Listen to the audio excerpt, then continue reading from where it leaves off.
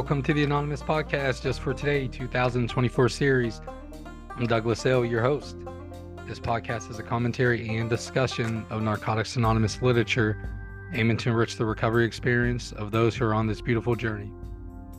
This podcast should not replace contact with your sponsor, your involvement with step work, or participation in the fellowship. Please use this podcast as an additional resource toward our collective growth as addicts in recovery. This podcast does not represent NA, is not affiliated with NA as a whole. We're simply addicts seeking recovery, nothing more, and for sure, nothing less. Now let's get started. Hi, my name is Bas and I'm an addict. My clean date is January 26th, 2018. I attend meetings in the Netherlands, Eindhoven area, and my home group is the Narcotics No More International Meeting in Eindhoven. And this is just for today for February 8th. What is a sponsor? An NA sponsor is a member of Narcotics Anonymous living our program of recovery who is willing to build a special, supportive, one-on-one relationship with us. IP number 11, sponsorship revised. What is a sponsor? You know, that nice person with whom you had coffee after your first meeting. That generous soul who keeps sharing recovery experience free of charge. The one who keeps amazing you with stunning insight regarding our character defects. The one who keeps reminding you to finish your fourth step. Who listens to your fifth step and who doesn't tell anyone how weird you are. It's pretty easy to start taking all this stuff for granted once we're used to someone being there for us. And we may run wild for a while and tell ourselves, I'll call my sponsor later, but right now I have to clean the house, go shopping, chase that attractive, and so we end up in trouble, wondering where we went wrong. Our sponsor can't read our minds. It's up to us to reach out and ask for help. Whether we need help with our steps, a reality check to help us straighten out our screwy thinking, or just a friend. It's our job to make the request. Sponsors are warm, wise, wonderful people, and their experience with recovery is ours. All we have to do is ask. Just for today, I am grateful for the time, the love, and the experience my sponsor has shared with me. Today I will call my sponsor. Thanks. Welcome back, everyone. This is February 8th. We're here with Ryan G. He's going to speak on what is a sponsor. Ryan, first, can you tell us your clean date, where you attend meetings, give your home group a shout out? Yeah, my name is Ryan G. I'm an addict. My clean date's 4/2/2020, and I attend meetings in the Charlotte area. Yeah, man. So what is a sponsor? What do you think? So I know sponsorship for me is one of the most important things. Obviously, it's all important, but I'd say asking somebody to be my sponsor was one of the hardest things I did in early recovery. And what is my sponsor today? Obviously, that relationship looks different than it did when I started. But my sponsor's kind of to me like a father figure in my life. Somebody I look up to. I didn't have a lot of good male role models growing up. Yeah, same.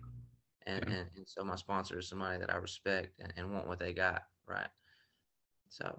There. I'm glad you said that too, because like I've heard that said many times. I've even said that, like over the years. I got clean when I was 16, and for sure, like I identify what you're talking about. Like, I didn't have male role models that were living a clean way of life. Like I didn't have any of that shit, and so coming in and seeing these dudes a lot older than me, and stuff like that. Yeah. And I know there's some pushback sometimes, like, when people say, father figure and this and that, it's like, no, a sponsor, works, takes you through the steps. But man, whatever that is, man, like whatever role that plays, I support that, man, because I identify with that early on. I had the same perspective, and it's nice, man. It's weird being comforted and being loved by like another dude. Like getting clean. It just is, man. It's just it's tough to kind of embrace that. What was that like for you? Like asking somebody, it's almost like asking someone on a date, really. Yeah, that's what I say. Sometimes when I share, I'll say it's like asking that girl in middle school to the dance. Like you play it out in your head. It's 1,000 different scenarios. And I don't know. For me, man, when I asked my sponsor to be my sponsor, he didn't say yes. And I was kind of like, what the fuck, man? Cool. they talk about sponsorship so much in the program, you know, and it's like I finally got the courage to walk up to him and ask me, you know, and he didn't just say yes. He said, call me every day for 30 days and read Who's an Addict. And I didn't understand that at first, you know, but he was just trying to make sure that I was ready to work the steps, you know, and that I was willing. And today I do that as well, you know, because if I said yes every time somebody asked me to sponsor them, I'd have 110 sponsees and only get 1 or 2 phone calls.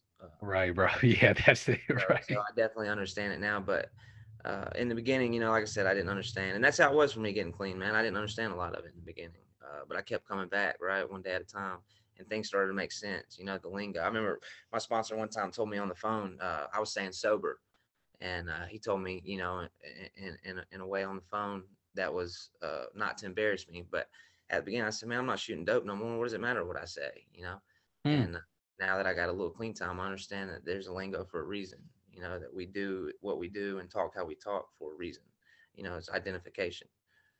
Dude, that's beautiful, man, that your sponsor didn't like pull you up at on the meeting level, because I hear that sometimes, man. I hear that and it fucking irks me. It irks my whole spirit. Like if there's somebody new and a lot of times it's like either treatment centers or folks right out of treatment center, and they'll be like, I'm an addict and an alcoholic, or they'll be like, I'm clean and sober today, stuff like that. And what really fucking irks my spirit is like someone will yell out through the room, you know, over the meeting and be like, we don't say sober, we say clean. It's like, man, what the fuck? Yeah, I've literally seen people walk out of the room crying, you know, and I told myself early on, I don't want to be that guy. You know what I'm saying? So like when I'm chairing my home group and something happens or sponsees or something, you know, I try to do, you know, correct things in a loving, kind, caring manner. I know a lot of old timers talk about when they first got clean, you know, it was come in, sit down, shut the fuck up and listen. And I'm glad that I wasn't treated like that, right? Because I react negatively to that. You know what I'm saying? When I was met at the door, my first Narcotics Anonymous meeting, I was hugged. They told me they loved me. They were glad to see me, you know? And that's what I try to do today because I know that made me feel welcome. And honestly, Narcotics Anonymous is the first. I'll say this about my sponsor. My sponsor was the first healthy relationship I ever had in my life. Completely healthy, no, not wanting Yeah. anything in return, just open.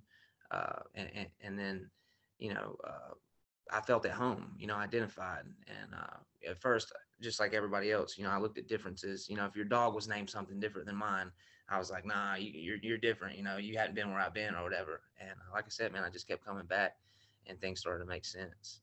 But I feel at home, you know, and my relationship with my sponsor is one of the greatest tools I have in my recovery. You know, when it Do you comes to still do that, bro? Do you still look at like, like when you got some heavy shit going on or something like that, and you take it to the sponsor, is your default setting still looking like, well, man, you don't know exactly what I'm, where I'm at. Like, do you still look at the differences and still kind of highlight for you?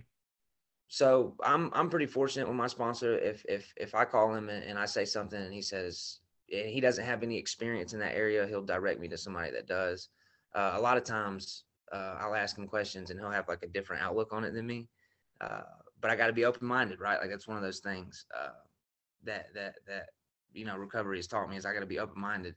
And I don't just call my sponsor with big decisions and things like that, right? Like I use my network. I call over the recovering addicts, and I try to look at it from everybody's point of view. You know, if it comes to making a big decision, or if I'm going through something, or character defects are popping up, you know, or if somebody Mm. says something hurtful to me, and they're saying it came from a place of love. You know, I had a situation the other day, and I called 3 or 4 people, you know, and they all had a different view on it. So I'm still praying about it, talking to my higher power, talking to my network, you know, because I really respected this person and their recovery, and you know, it's like it's important that I don't react today. You know, that I take time to think and pray and try to understand, you know, why or how. You know what I'm saying? Yeah, I do, man. That's the recovery process working in your life, bro. Absolutely. When we're before we would react and always regret that fucking situation, dude. When I react, I'm similar to you, man. I'm real hot on the react thing. Go tell you go fuck yourself real quick, and then but then now like we're in a recovery process, it don't feel good afterwards.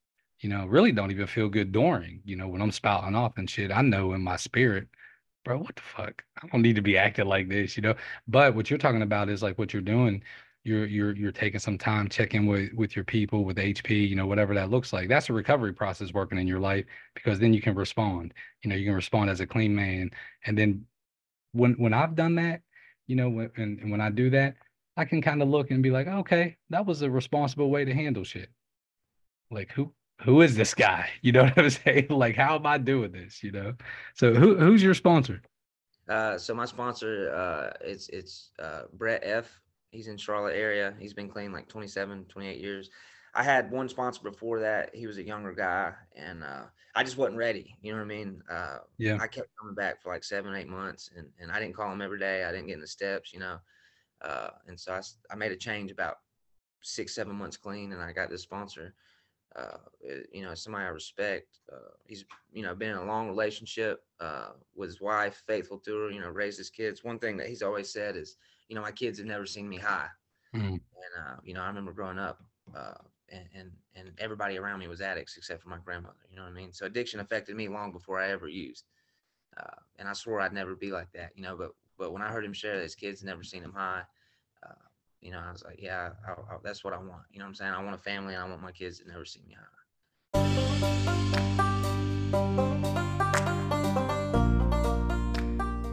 All right. Thank you all again for spending your time with us today on the Anonymous Podcast. I encourage you all to focus on that magic 6-letter word, others, as we go out into the world. Until next time, I'm your host, Douglas L. Namaste, and God bless.